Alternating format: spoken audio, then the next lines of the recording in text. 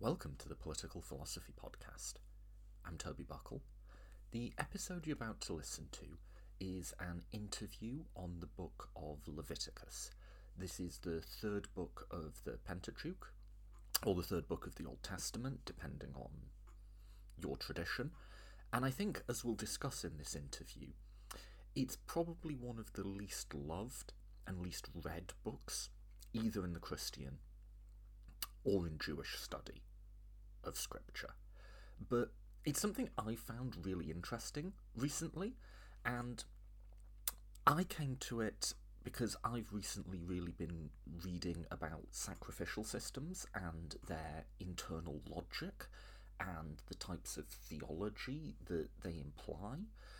And I've just found that a really fascinating topic. Instead of thinking, oh, this is weird, or why would people do that, to actually think, well, no, why would people do this? Why was this meaningful for people? What vision of the world did it imply? So I got really lucky with my interviewee for this episode. Really my first choice person to come on, and he kindly agreed, Professor Joel Baden, who's someone... If you're watching this on YouTube, he has a lot of other content on YouTube, other interviews. He's also done a number of courses. He's done some courses you can just do for free online on Genesis and Exodus.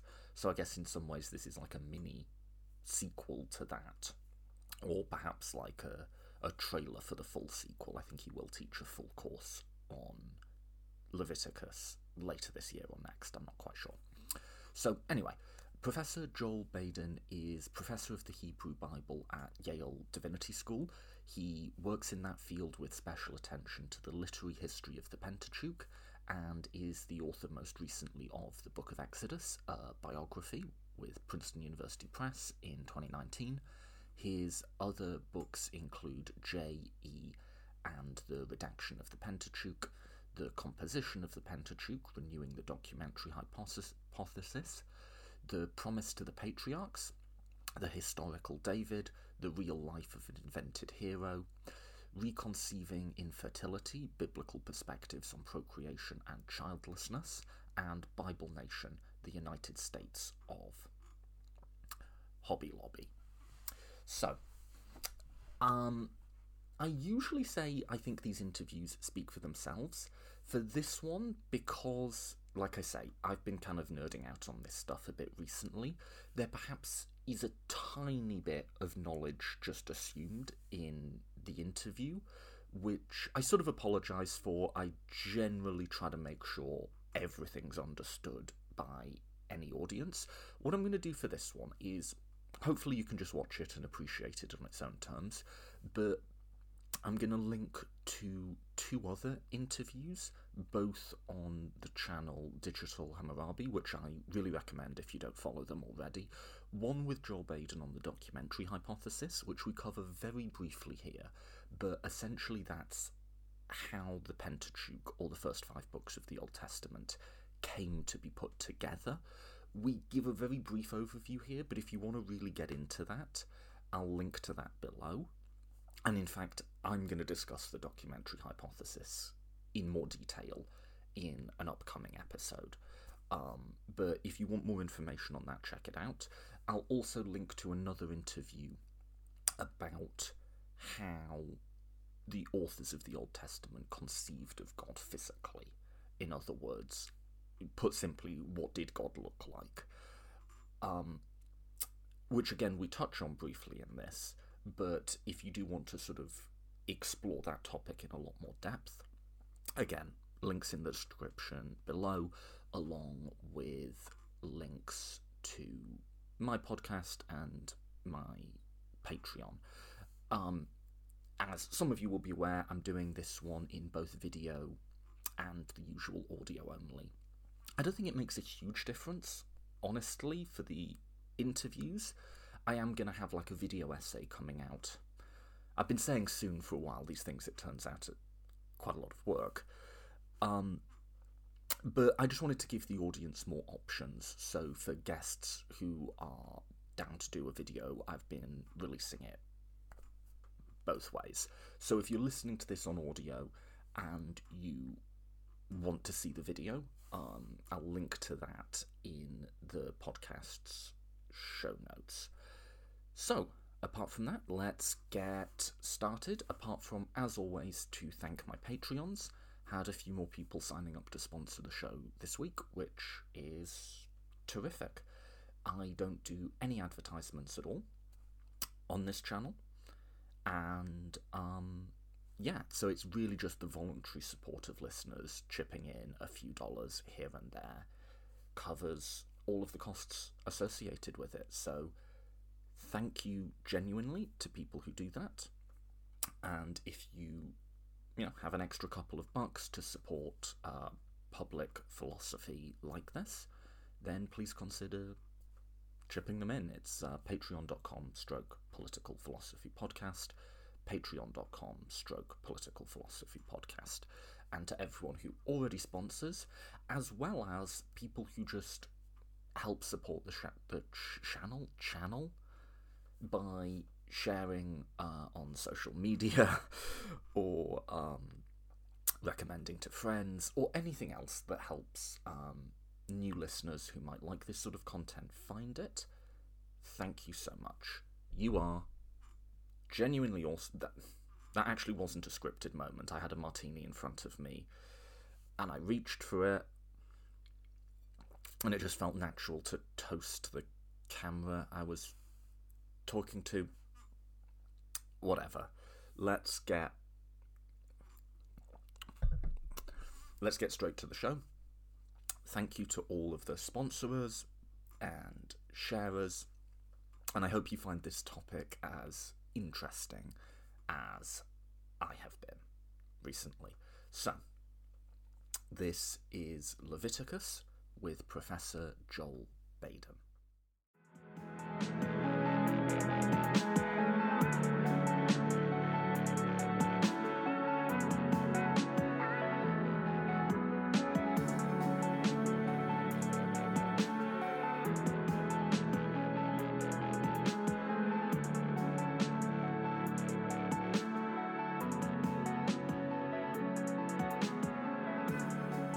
Okay, I am joined today by Professor Joel Baden. Professor, thank you so much for coming on the Political Philosophy podcast. My pleasure.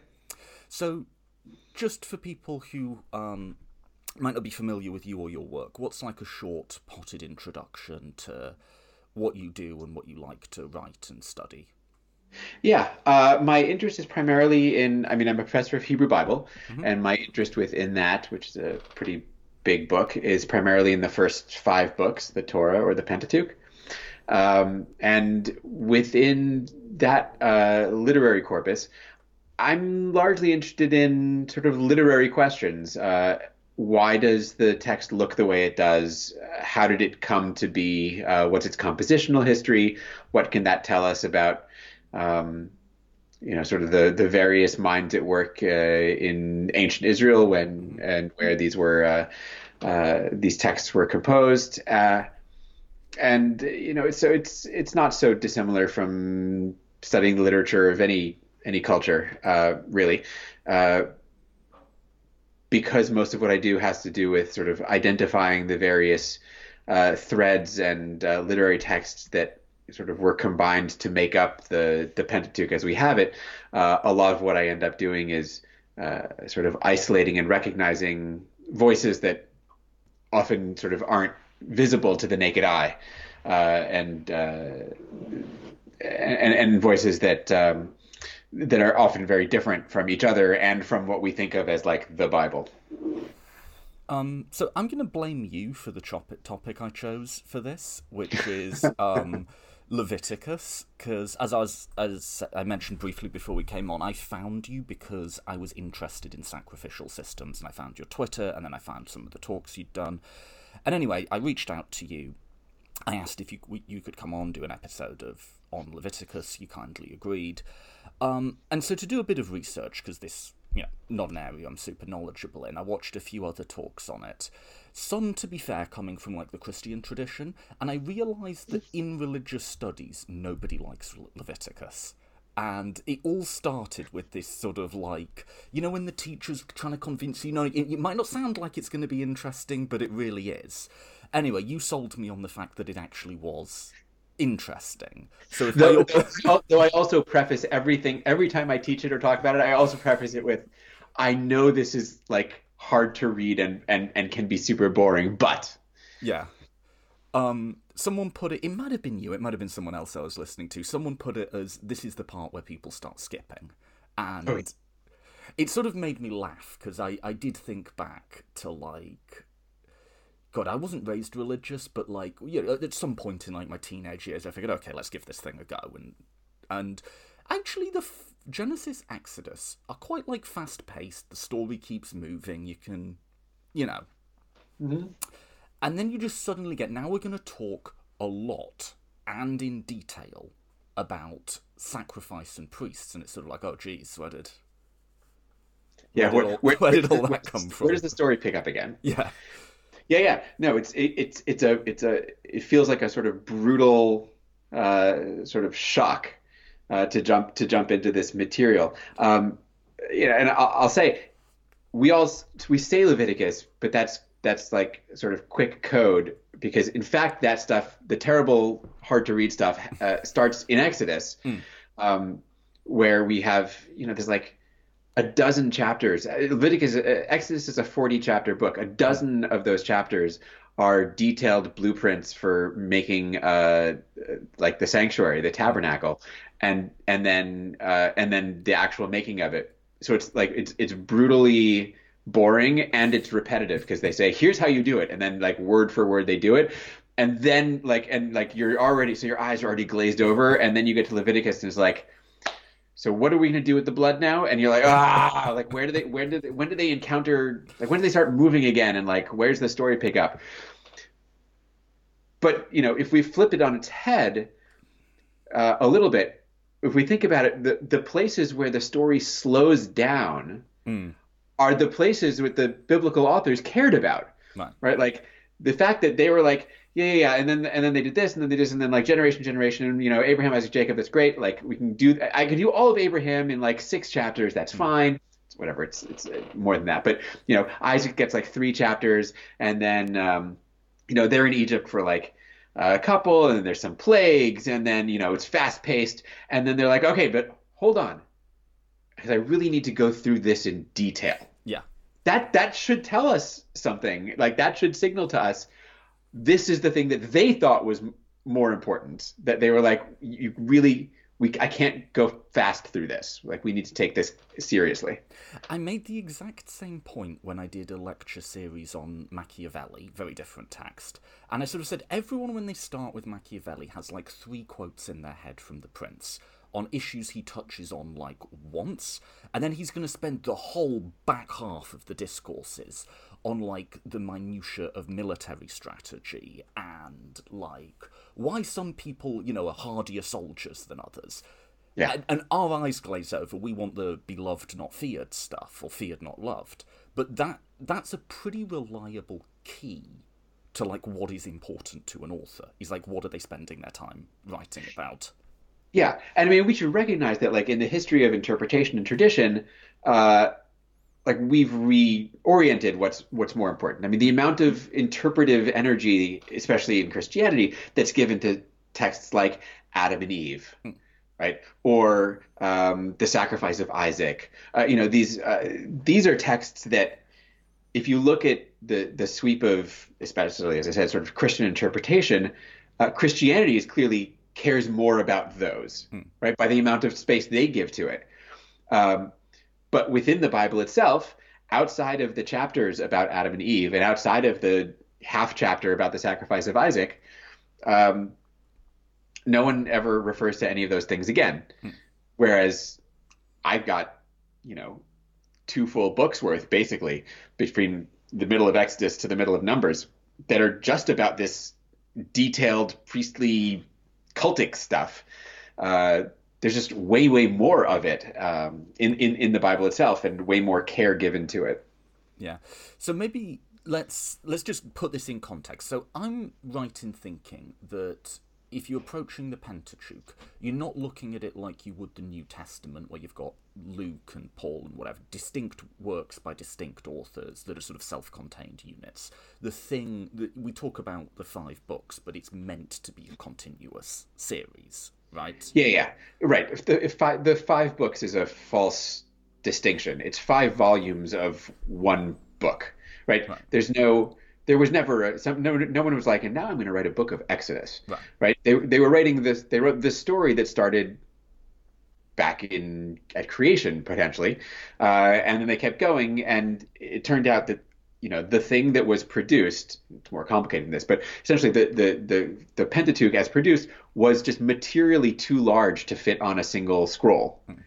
So they divided it at like reasonable moments into 5 scrolls, and then we gave those scrolls names, and then they sort of took on a life of their own. So yeah, we're not talking about 5 distinct books. We are talking, as actually in the Gospels, about distinctive authors, though, but just not authors who are tied to Genesis, Exodus, Leviticus. Those aren't different authors. What we have instead is it's as if somebody took the 4 Gospels and said, yeah, 4 stories of Jesus is nice, but what if I had one story of Jesus and like took them all and combined them into one story? Right. Which, for the record, happened. Someone did. Right, we have that text. It's from the 2nd century CE. It's called the Diatessaron. It's by a guy named Tatian. It's still a text that's used in Eastern Orthodox churches.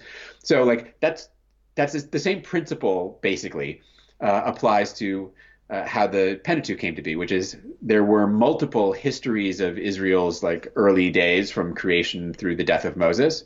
And someone was like, I don't need 4 of these. Like, I'll take one, and took the 4 excellent ones, or at least these 4, and smushed them together into one continuous story, but one that, as you read it, is full of weird bumps and contradictions that show us, right, that give us the evidence for there having been multiple authors at work. So you have the creation of this thing is like the goal, or I guess you could deduce the goal through like redactive criticism, of to create a story that makes sense chronologically but might not make sense in terms of like all the specific details and what have you within it. Right.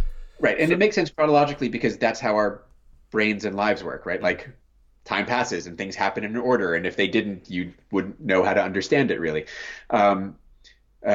But it's so the chronology is an important aspect, right? Keeping everything in chronological order. But also, the other principle at work here seems to have been one of preservation. Whoever put these together really didn't want to cut stuff out of any of them. And how do I know that? Well, because it's still full of all the contradictions that show us that there were multiple authors at work. Somebody who was free to edit as they saw fit would probably not leave in, redundancies and problems and all these things. So, with the preservationist and chronological ordering sort of sensibility, you take these 4 things, you go, okay, I guess the one that starts in the beginning probably should come first, right? And then it just goes from there, right? What has to come next in all of these stories, and it just gets put together that way. When I tell this story, and I'm not saying I know this is right or I even have the capacity to assess the claim, I always put the date of this, the editing together, not the original sources, as early Persian period, just after the exile. I mean, and not that I'm saying that's right. That's just the marker I have in my head. Yeah, it's close enough. I mean, we don't have a precise date for it. We have a story in the Bible itself, right? We have the story of the figure of Ezra in the book of Ezra and Nehemiah that seems to describe something pretty close to this, right? Ezra's a scribe, familiar with the law, and he comes out from the exile back to Israel and says and reads this law book aloud to the people, and their reaction is all like, "Whoa, I didn't know that!" As if it was the first time they'd heard it. So that's a small piece of evidence that I'm not saying it was Ezra who did it, but there's a story that puts it in exactly the time period you're talking about. And there's evidence also within the Bible of texts like Ezra and Nehemiah and Chronicles, books that are from that early or mid-Persian period that seem to clearly be responding to the existence of not just the Pentateuch, but the existence of a Pentateuch that has contradictions in it that require solving. So your time period is basically there. Early, mid, late Persian period. It's in there somewhere. Okay. So where are we at in the composite story? Well, let's just do the composite one first, because I think pretty much everyone will be broadly familiar with the Genesis and Exodus stuff. But where are we at? Let's just start with that. Where are we at in the composite story when we start Leviticus? Yeah. So we are, we have gotten out of Egypt. That was the book of Exodus, and we've made our way to the mountain Sinai in the wilderness. And all the stuff that we think of, all the cool stories that we think of at Sinai have happened. The Ten Commandments have been given, and laws have been given, and a golden calf has been built and destroyed. And so where we are is the moment is that now that by the end of Exodus, not only has all that happened, but the tabernacle, the structure that God gives Moses the blueprint for up on Sinai, has now finally been built. That's the very last thing that happens at the end of the book of Exodus. In Exodus 40, Moses builds the tabernacle, and in the very, very last moments of the book of Exodus, God comes and dwells in the tabernacle, right? The tabernacle, and you don't understand Leviticus without understanding this important principle, which is the tabernacle is God's house, right? It is the building in which God literally dwells, and it sits right in the middle of the Israelite camp, and so that's the last thing that's happened in Exodus is God has come down and taken up residence in his new home, the tabernacle. So that's where we are. Would I be right? Well, would this do as a summary to sort of say, so far we've had a series of stories about God's relationship with the world and mankind, and at this point they're now moving in together. God is coming to live with one specific peoples. But in order to do that, he's going to have to lay down some house rules about how this relationship is going to work. Yeah, I mean, I would say, God gives up on all of mankind, right? Like pretty early in Genesis, right? It's not all mankind, but by the time we're 11 chapters into Genesis. By the time God's like, okay, I can't deal with everyone anymore, right? This isn't going to work. I'm going to just deal with this one people, and hopefully that'll, I don't know, like by osmosis, everybody, it'll work for everybody. So we've been just with the family of Abraham and the Israelites since Genesis 12. But yes, they've been, there's been sort of a familial relationship with Abraham and Isaac and Jacob that's involved, I'll take care of you and I'll make promises to you and all these things. And now, and now God has said, okay, like you're a big people now, right? Totally multiplied in all the ways that you were supposed to. And I'm going to be bringing you through this wilderness into the land that I had promised. And I'm going to live among you now and then in the land also. And so first of all, I need to tell you exactly the kind of house I like. So we get all of these really detailed building instructions and blueprint stuff. So here's what I like my house to look like, please. Down to the very last peg and socket, and incredibly, it's just so painful. And so they build the house to its specifications. And now, just as you said, in Leviticus, God's like, okay, now here is how you keep my house clean. It's really the overarching issue for at least the first half of Leviticus is God's concerned about how you will make sure that God remains happy in his new home, and in his home when it's not new anymore. And mostly it's how do you keep it clean, right? A house that gets too dirty, no one wants to live in. Um, so this is the primary aim of certainly the first 16 chapters or so of Leviticus. Okay, so I want to pull apart all of that: the God living with you, the house, and the clean bit. Yeah. I have one more sort of source question. This is well, is it? Is this all P Leviticus, or is there other bits woven in there? Uh, Good. So I know what P is, and you know what P is. Does Yeah, everybody else here know it? No, when we yeah. say, "Is this all P?" That especially that one sounds funny.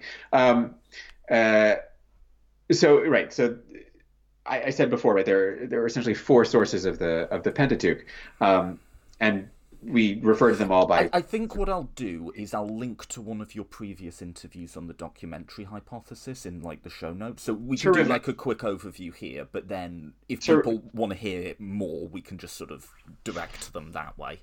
Totally.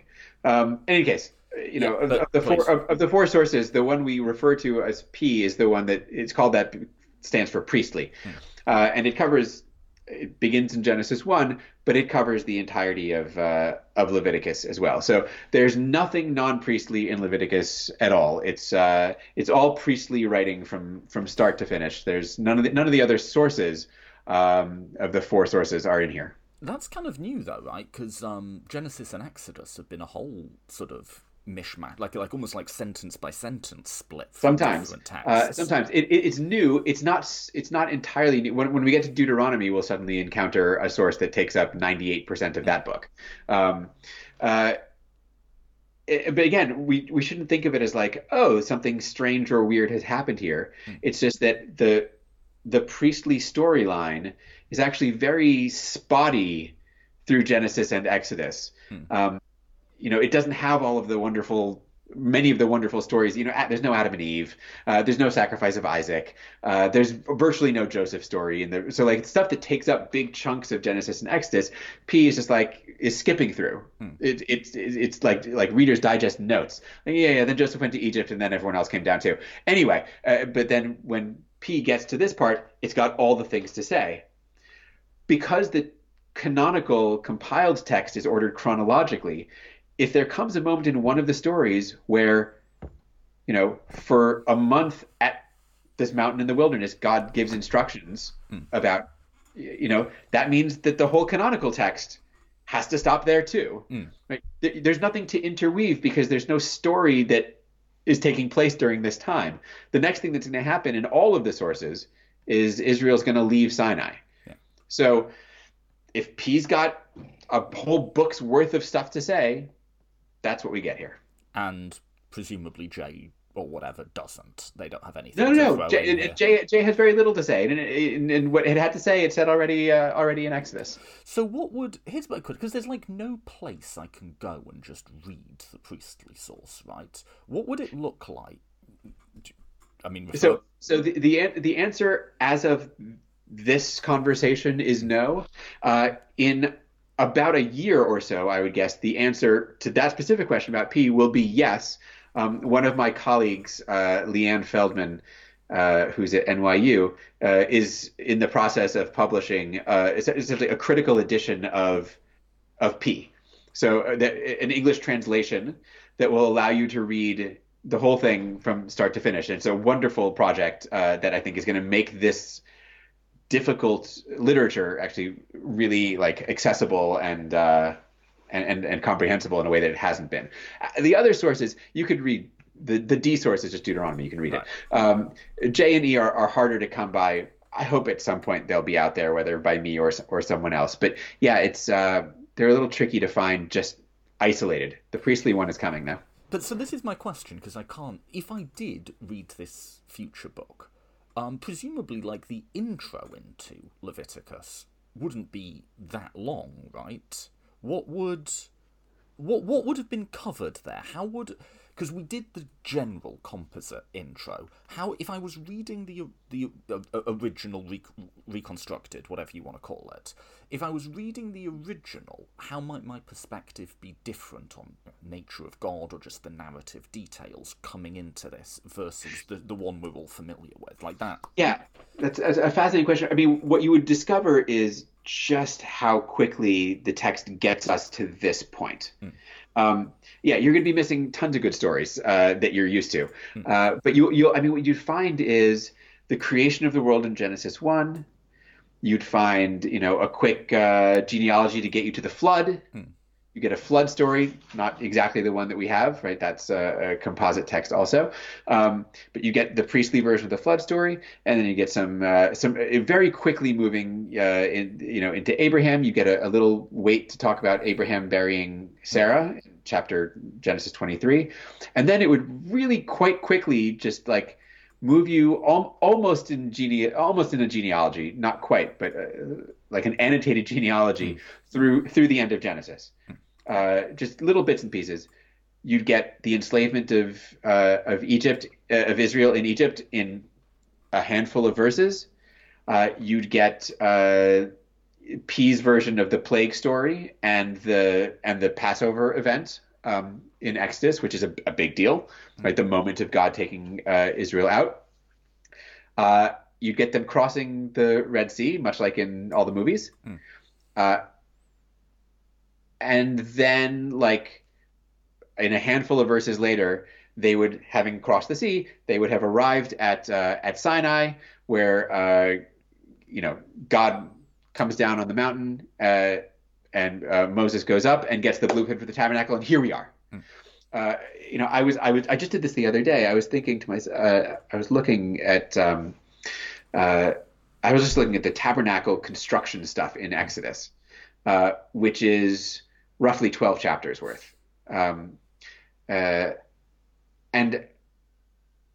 think that everything in P prior to the beginning of the tabernacle building instructions is only like 15 total chapters worth if you were to smush it all together. So in other words, it would, and that's, then you get 12 chapters of tabernacle, 27 chapters of Leviticus, 10 more chapters of Numbers. So it would feel like you had sort of really rushed through the story to get to this moment. And it would just be so much more apparent that this is what this author cared about and was really aiming at. And it's not surprising, right? If you're a priest, the moment of the building of God's house and the moment when God takes up residence in it, and then you as a priest, it's your job literally to maintain that. Of course, this is what you care about, right? Everything else is just backstory to get to this moment, which is the defining moment for, you asked about what we know about God's relationship with Israel. And the answer is not a ton. There will be some promises made in Genesis and some promises, sort of fulfilled in Exodus in terms of taking the people out. But even within the priestly material in Exodus, the tabernacle stuff, there's a moment when God says, I'm going to dwell among you, and you'll know that I am Yahweh, your God, who brought you out of the land of Egypt in order that I might dwell among you. So like, this isn't something that's sort of like just happened. This is the point. Right? The creation of the home, the indwelling of the deity among the Israelites, and then all of the rules about it. This is what everything was leading up to. Here's one that confuses me, though. The tabernacle is a stand-in for the temple. No? Yes. The tabernacle, yes and no. Okay. Yes and no. I mean, certainly it's easy enough to think about this as the tabernacle is like a retrojection of the temple back into Israel's sort of mythical early history. Assume that the priests work in the temple and they want to establish the temple as having been commanded by God way back when Israel was in its formative years. Okay, so that obviously couldn't have been before the Exodus. It must have been in the wilderness. We must have, and what would it look like? Well, it had to be portable, so it's got to be more of a tent than, it can't be made out of stone. So they're sort of retroverting the temple into a portable tent sanctuary. So that much I think is accurate.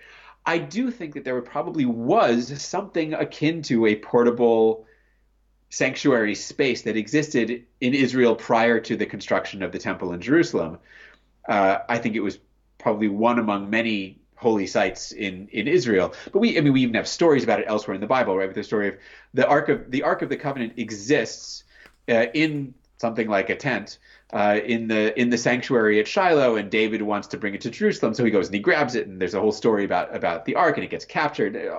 So it's got its own identity, and my guess is that this priestly version of the tabernacle is something like a retro version of the temple mixed with memory of there having been, and the Ark of the Covenant, the P wouldn't call that. The Ark was a real thing, I think, right? It's not something that was invented, and it was really at the center of a cultic sacred space, and it almost certainly was in the temple for most of the temple's history, if not all of it.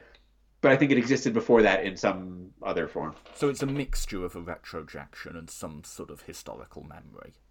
Maybe. Yeah, which is not unusual. I mean, and the context in the context of like ancient Mesopotamian religion, God's moving around. Like a god is in this place and then he's in the other place.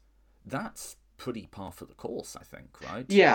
Yeah, that's not weird in that context. And of course, it rings weird to modern ears because we all sort of have grown up over 2,000 years with the notion of the omnipresent deity, right? Omnipresent and invisible and omniscient and omnipotent and all of these things that have nothing at all to do with ancient Israelite or Hebrew Bible views of the deity and its character, right? Those are all Neoplatonist ideas that entered into the picture at a later date. So God is actually okay. So we did a bunch of like ground setting, but we've got our background. God is coming to live with the Israelites. Right. The actual physical,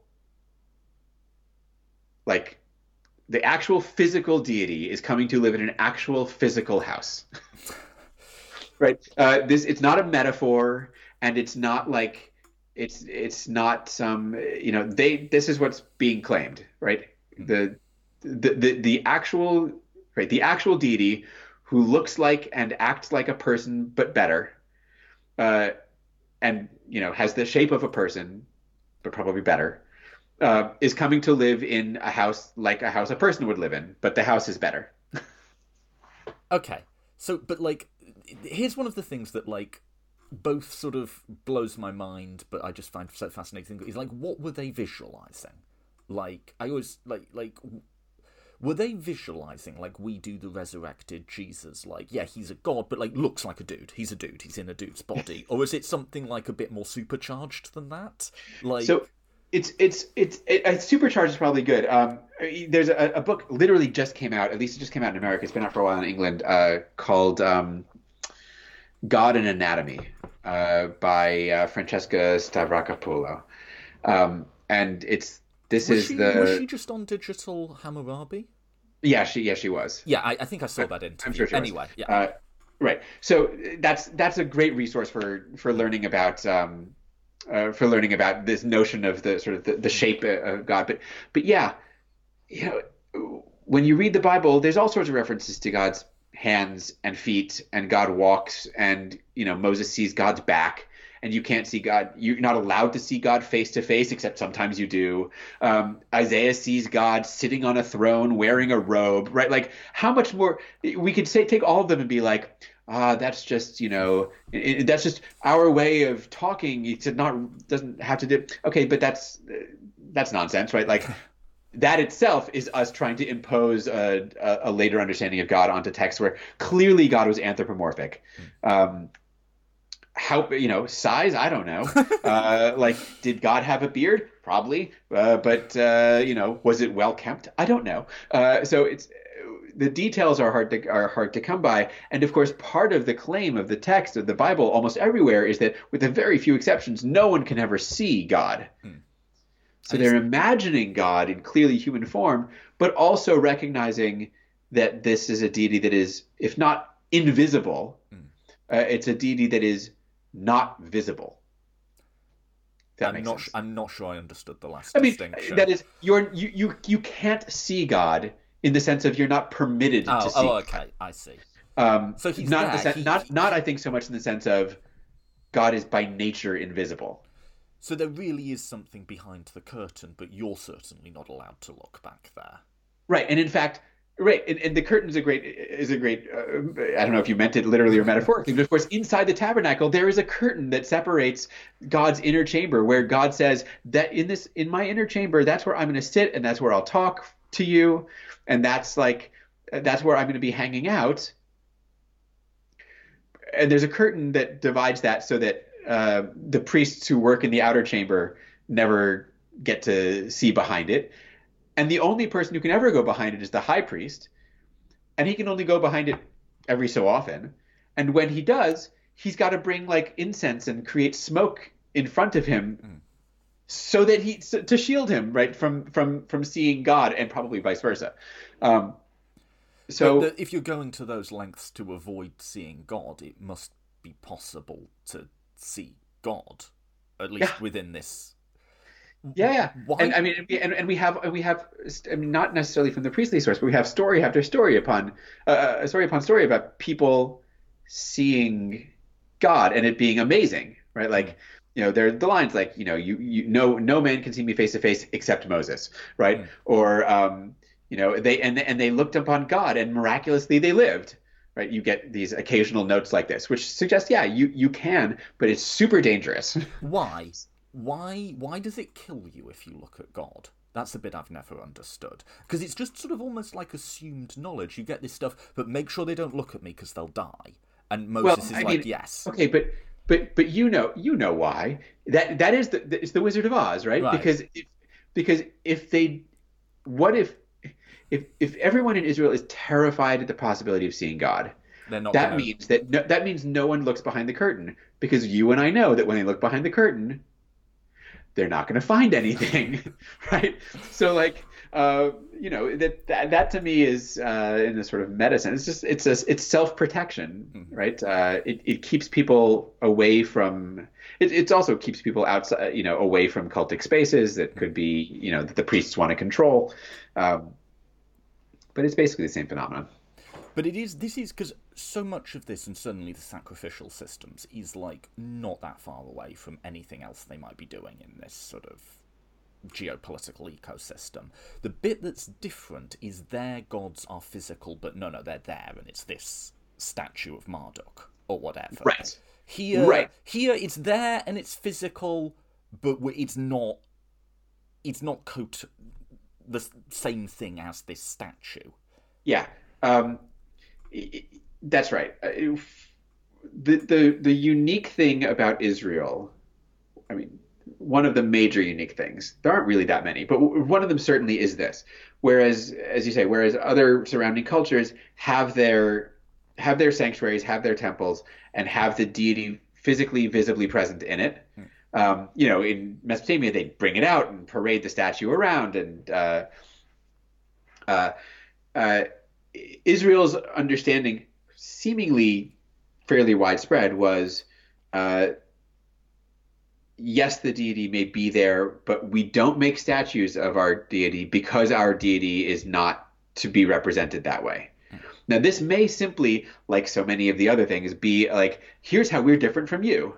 Right? It may be an identity formation kind of thing. Like we separate ourselves and distinguish ourselves from our neighbors by not doing the same thing that they do.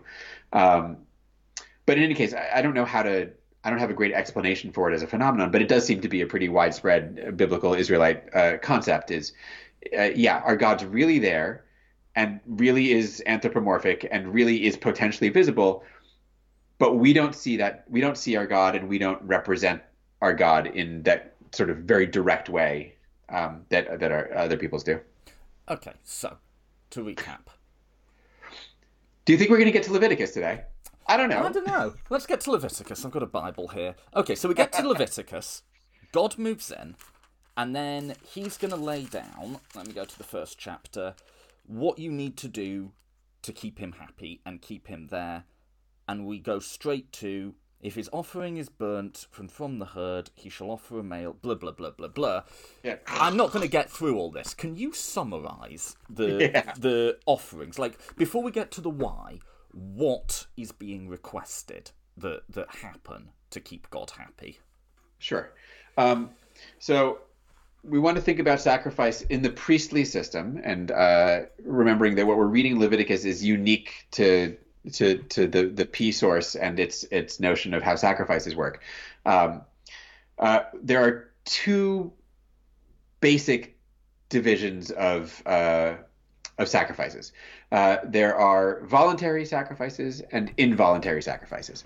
And the book starts with the first 3 chapters are voluntary sacrifices. You feel like you just want to make an offering. Just whenever the hell you feel like it, you say, you know what?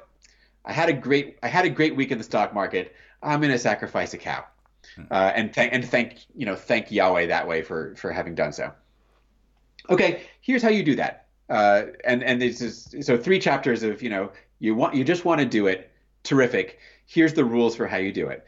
And they involve the process, right? You have to put your hands on the animal to signify your ownership of it and the transference of ownership to the deity, and then it's killed, and then it's either cut up or it's not, and it's burned, and the various bits and pieces are put together. And say it's the kind of you could do a whole burnt offering where the whole animal gets burnt up, or you could do the kind where they cut up the animal and some of it gets burned on the altar, and the priests eat some of it, and you eat some of it. So it's like the party sacrifice, right? It's the family barbecue, and that's the kind that's offered like on festivals, right? You want to go have like a big to do, and you and your whole household go and you do this offering and you get all this meat back, and then you cook it and everybody's hanging out and having a good time.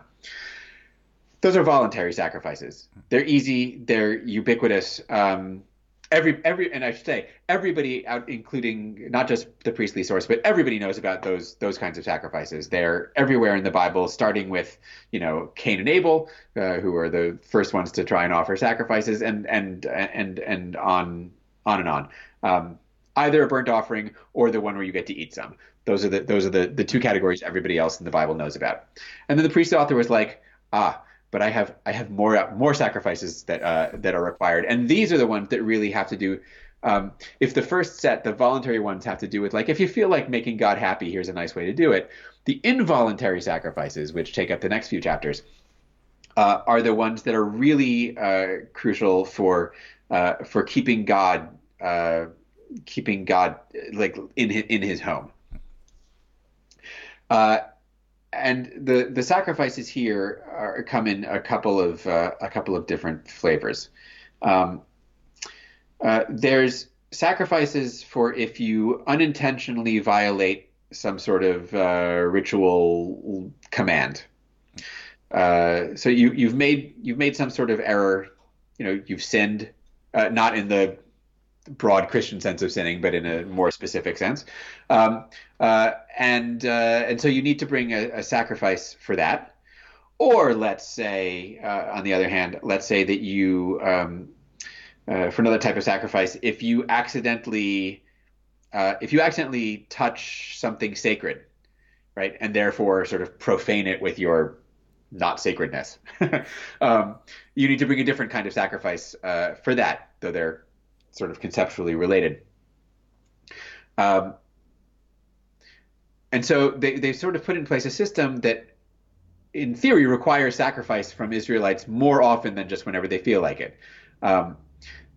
The key here for understanding how does any of that relate to God's house? And the answer is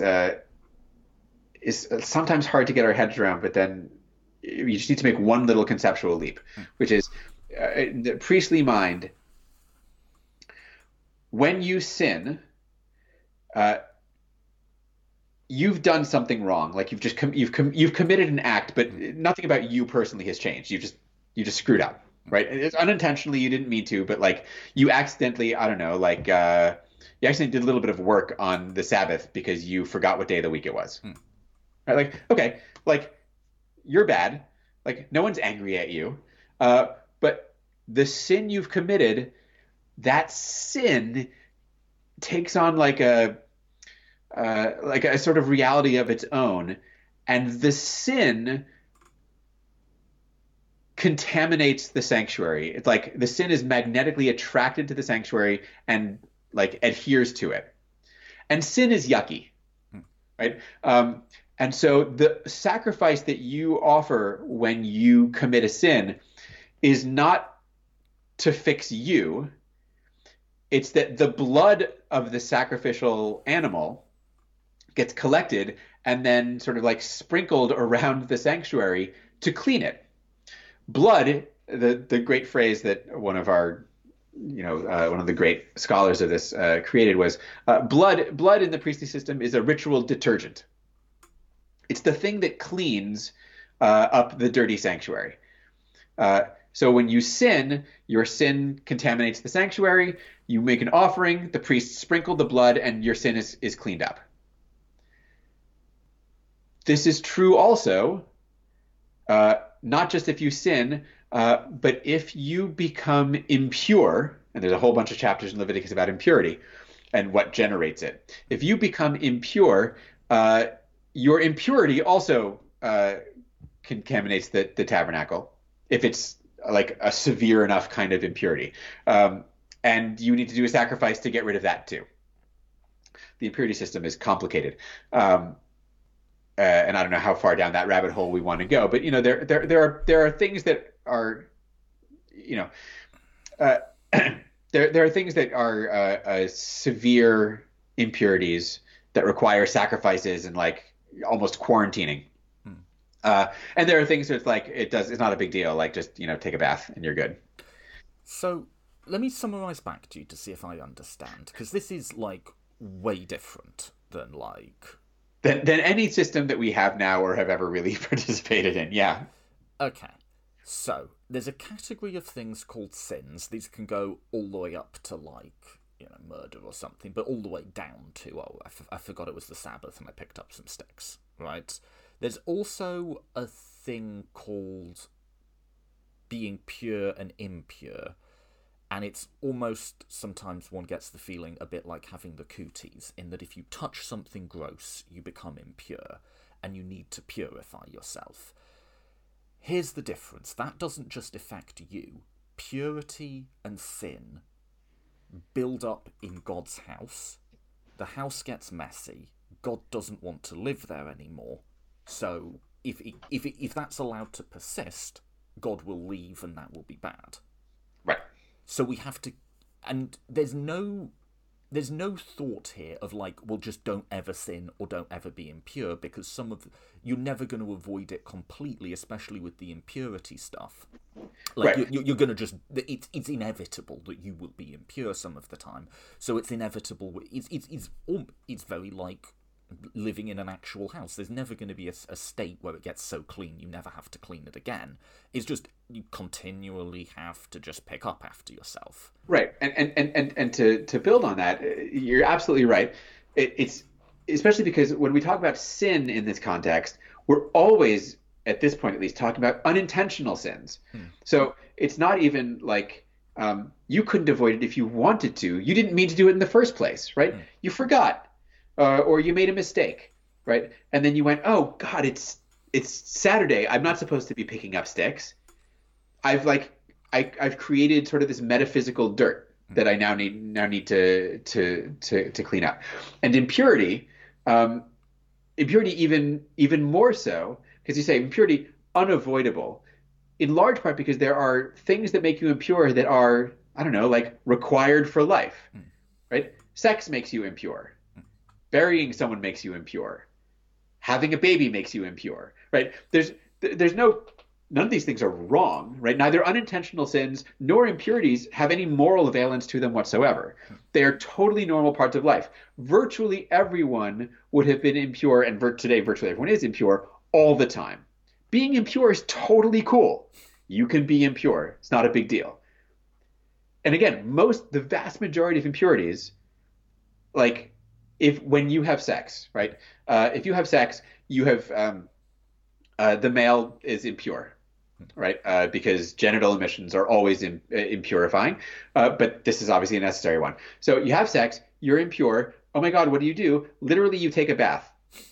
And that's it, right? Like you don't have to do. There's no sacrifice needed, right? You take a bath. This is actually the requirement of bathing as a way of removing ritual impurity is a large part of why I mean that story explains why Jews got massacred after the Black Death in Europe because they didn't get affected as much because they were taking baths all the time for ritual reasons, so they had better hygiene, so they survived in greater numbers. And of all the Christians dying, we're like, how come they're surviving? I bet they started it and then killed all of us. Anyway, but point in contrast, there was an English king whose name escapes me, who was considered a very womanly figure because he bathed once every 6 weeks, whether he needed it or not.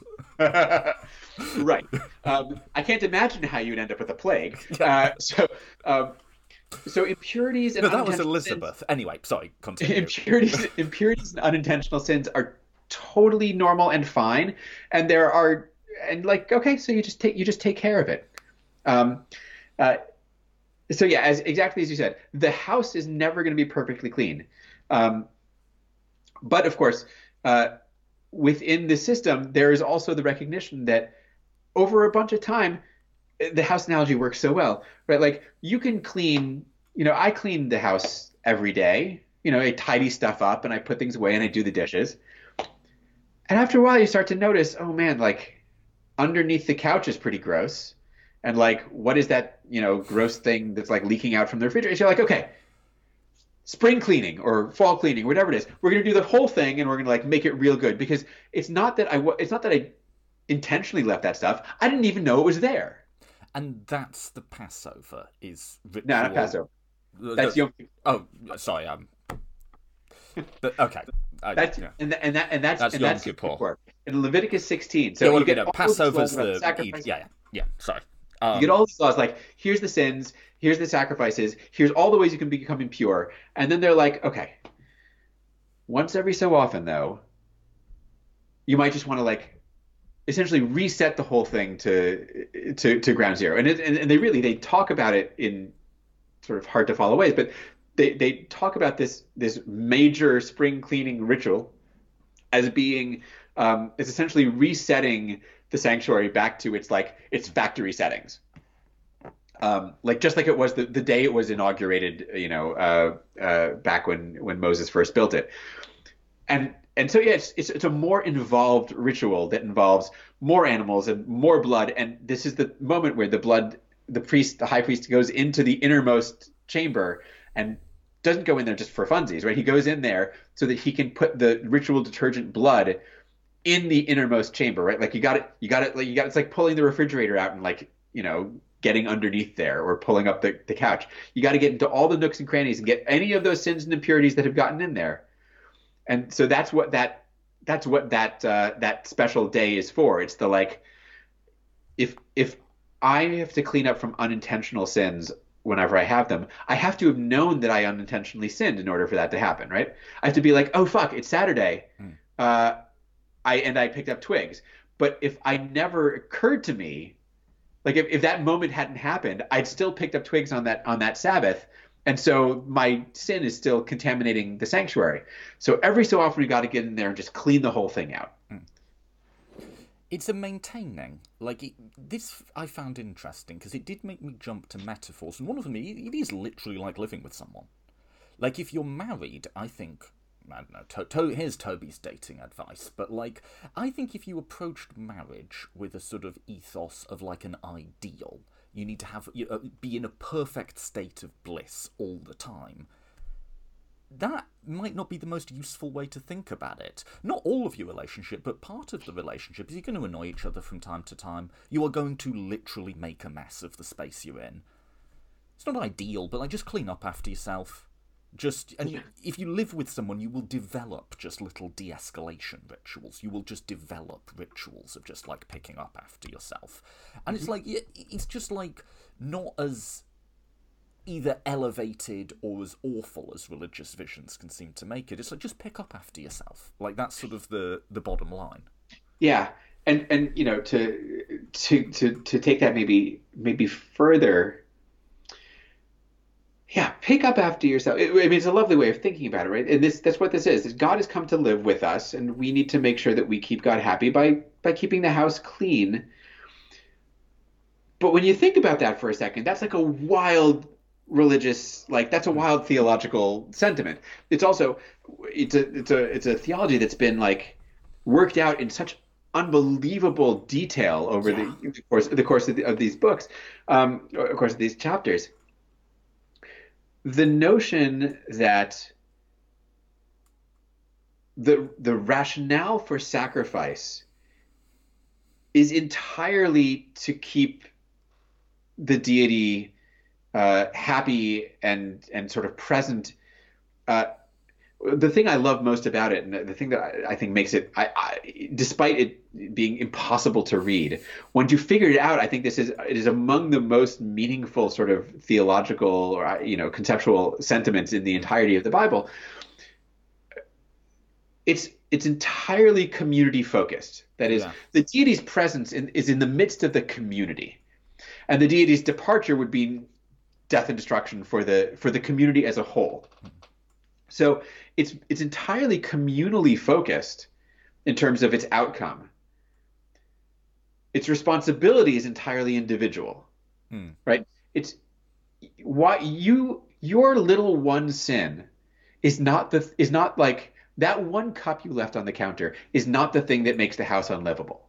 But if we all left our plates out all the time, it would quickly become a pigsty. Mm. So if we all just do our job and take care of our own messes, we do something remarkable in terms of a community outcome. And to what makes that even more the case in terms of the individual community nexus here is, unlike so much theology of types that I'm not going to name, but they're Christian, is right, where the focus is on individual salvation. Mm. Like, what do I do to ensure that I get into heaven? Mm.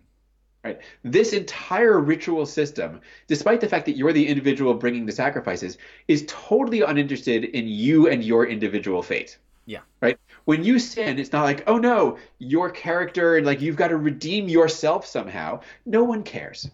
Right? You made a mistake and you sinned, and nobody cares about the fate of your eternal soul. What we care about is, okay, what that meant is you made kind of a mess. Like, could you just please clean it up for us? Mm. Like, that's the whole extent of it. Right? Once you've cleaned up your mess, the text says, you're forgiven. Right? It's not you're forgiven because, right, like you've made amends in some moral ethical sense. You're forgiven because, in the same way that if my kid accidentally drops and breaks a plate, I'm like, that's not a big deal. Like, I'm not mad at you. Just clean it up. And when they clean it up, I'm like, cool. Yeah. But if they didn't clean it up, I'd be like, oh, like that's the problem. Yeah. The problem is you made a mess and you cleaned it up. It's not that you accidentally made a mess. Mm. That's the principle here, and I think that's like just a wonderful framework and a counterbalance to so much of how people, I don't know, understand the Bible and theology. Just a different version of sin as well, because there are certain theologies, and I shan't name them, but they are Christian. And I don't think all Christianity, and I don't think early Christianity, this is how they thought about it, but like sin is like a permanent feature of yourself that there's something deeply wrong with you. And I watched, this is kind of on my mind bugging me now, because I'm around religious people all the time, but like about a specific, well, I will name it now, a specific sort of strain of like American born again religion. That it's not that people have different views to me. I talk to people of all sorts of different religious and political views. There's something about like, don't talk to me in that tone of voice, thank you, like account of sin, that I just don't particularly like. It's you're coming in with a pretty hard judgment about me right off the bat, you know. Yeah. Whereas I don't think P has well, I don't know, but like my impression is it doesn't have a super elevated view of mankind either. But it's not like you specifically, Joel, are a shitty, awful person, and unless you pray in the way I say, you're never going to find peace in your life. It's much more like, dude, we all have to live together and get on together, and like, you got to pick up your stuff. Like, that's all it is. And that's the extent of my interest in you. Right. And I mean, there's more to be said about this. We certainly only made our way halfway through Leviticus, and fine. But the priestly text here, at least in the first half of Leviticus, and the stuff we've been talking about, it's not really interested in morality at all, individual morality at all. It doesn't care. It's not about how good a person you are, and it's certainly not about being. There's no notion of being born as a sinner or being, inherently sinful anywhere in the Hebrew Bible. But it is truly, like, it's so laser focused on the tabernacle and on God's house, right? Like, because why, like, you're not that important.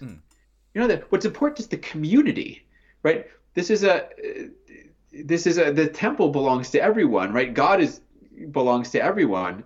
The priests are here to serve and represent everyone, right? The priests walk into the sanctuary with, stones on their breastplate and on their shoulders that have the names of the tribes of Israel on them. They are public servants, right? They're public servants representing us. Like, why would any Israelite, said this is P talking, right? Why would you think that anyone cares about your fate, right? Like, we're after something much, much bigger here, right? Everyone's fate is at play here. So, like, don't make this about you, right? This is about we all have to participate in this, and the better we all are at it, the better it'll, the more we are going to maintain this thing indefinitely. Let's end with this. This is like an editorial statement on my part about, like, what the value of reading scripture is, which I don't necessarily see in an absolutely foundationally different camp to, say, reading Plato or something like that. But if anyone knows Leviticus today, they know it for the "thou shalt not lie with a man" verse. And I think, like, hopefully what I tried to bring out in this conversation is, like, never even mind that specific verse. I mean, I brought it up, so comment on it if you want to. But, like, if you're just taking a Bible and going, yeah, this bit here, that seems to validate modern conservatism, or this bit here, that seems to validate modern liberalism, and I'm just going through to just sort of find...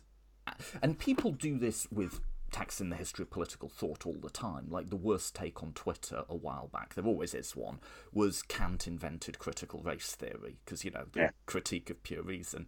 And, like, okay, that's stupid, but it's also, that's not what that text is there for. The texts are a source of imagination, of political or moral imagination, in that they can just show you just a completely different conceptual framework for the world that might not be immediately useful to a partisan political struggle, but it's just kind of, like, interesting and cool to think about. That's my editorial statement. Yeah, I rail regularly against the picking and choosing of verses and moments from the Bible from both sides, left and right, because in whether you are picking out the verse in Leviticus, the anti homosexuality verse in Leviticus, or you're picking out some the rare verse in the Bible that is good for liberal causes. Condemnations of wealth. Yeah, okay, so there's a few. I'm just saying the balance is firmly on the other side, but that's fine. Whichever one you're choosing, what you're saying is, like, picking, like, if I can find a verse in the Bible that justifies my perspective, like, that's a plus, right? Like, as if we ought to be finding things in the Bible to justify our contemporary political or moral or ethical positions, which is weird, because of course, especially when one of the things I love about the kind of work that I do, and especially finding this stuff in, reading Leviticus like this, is no one reads this way, in part because it's been embedded in like the compiled combined Pentateuch for 2,500 years. So who's ever read it, period. Um, but also because it's this stuff is really hard to read, and like it's a genre that we're just not used to. Who reads sacrificial ritual law and is like, and now I understand exactly the theology. Like we're just not trained to do it, or at least most people aren't. But the Bible is, of course, this incredibly diverse conversation among, as you said, various people with various political and theological imaginings. And you pick you pick almost any verse out of it, and I can show you another one that says something different. And you miss the interesting stuff when you assume that there's a coherent narrative that like everything can be woven into like this one storyline that, wouldn't you know, it just happens to back up what your biases were going into it. But even just the assuming one storyline a bit, we do this in Christianity all the time. There's a story about what Jesus does for you that can seem like very just abstract and hard to work out what's going on. But if you ask, Paul, the historic Paul, what resurrection is, he has a specific story for you, and it's not the one they teach you in Sunday school. But it's you get to see much more specific and interesting visions when you drop the requirement that it all harmonise at the end of the day. If you want everything, if you want the whole thing to say one thing, whatever that one thing is going to be incredibly banal. Yes. It'll be lowest common denominator kinds of perspectives, and that does no service either to the ancient minds who created the text, nor to those of us who have inherited it, nor to the very text itself, which is a text that encodes within it by its very structure multiple different interesting voices. For us to be like, you know what, I'm going to ignore the presence of all these interesting voices, and I'm just going to I'm going to reduce it all to one thing. Like it's not even the Bible anymore. Should we leave it there? Fine by me. That was exactly an hour, so that was well timed. I mean, I'll throw it back to you in closing. Anything? I mean, there's the whole we didn't touch on H. I mean, we didn't touch on a million things. Right. I don't care. Any final thoughts, because the nominal topic is Leviticus. Any final closing thoughts on that you think are like super duper important that we didn't get to? No, I mean, I think that it's totally good. I mean, there's a million things to say. Mm-hmm. There's little details. There's bigger things. Again, we didn't talk about the second half of Leviticus at all, which is an entirely, as you know, like a slightly different version of the whole thing that expands on the ideas that we did talk about in really interesting ways that are actually more morally and ethically focused. But there's so much to talk about. You can't talk about it all. And it's okay. I'd much rather we talk about the things that we find mutually interesting and fun, and leave people wanting more. I think that's a good thought. All right, let people know if they want to follow you on Twitter or direct them to a website or anything like that, where they should go. My Twitter feed is just at Joel Baden, my name. That's the place to find me, and through there you can get links to. You'll find me doing my near verse by verse commentary on the entirety of the Pentateuch, and all sorts of other fun stuff too. I'm sure if you dig deep enough. Otherwise, I've got what feels like now 1 million podcasts and talks and stuff available on the internet, and you can set those up for people to find if you've got them. I'll link to a couple of your stuff, and people should follow you on Twitter, because what Joel does is he just goes through and takes a few. You've gone through from Genesis through to we're in Numbers now, right? I am. I'm in Numbers 3. And just takes a few verses and just talks about historical context or anything like that, or how to read these. And it's just whatever I find interesting in what I'm doing. But it's worth a follow. Anyway, thank you so much for coming on. I really appreciate your time. My pleasure.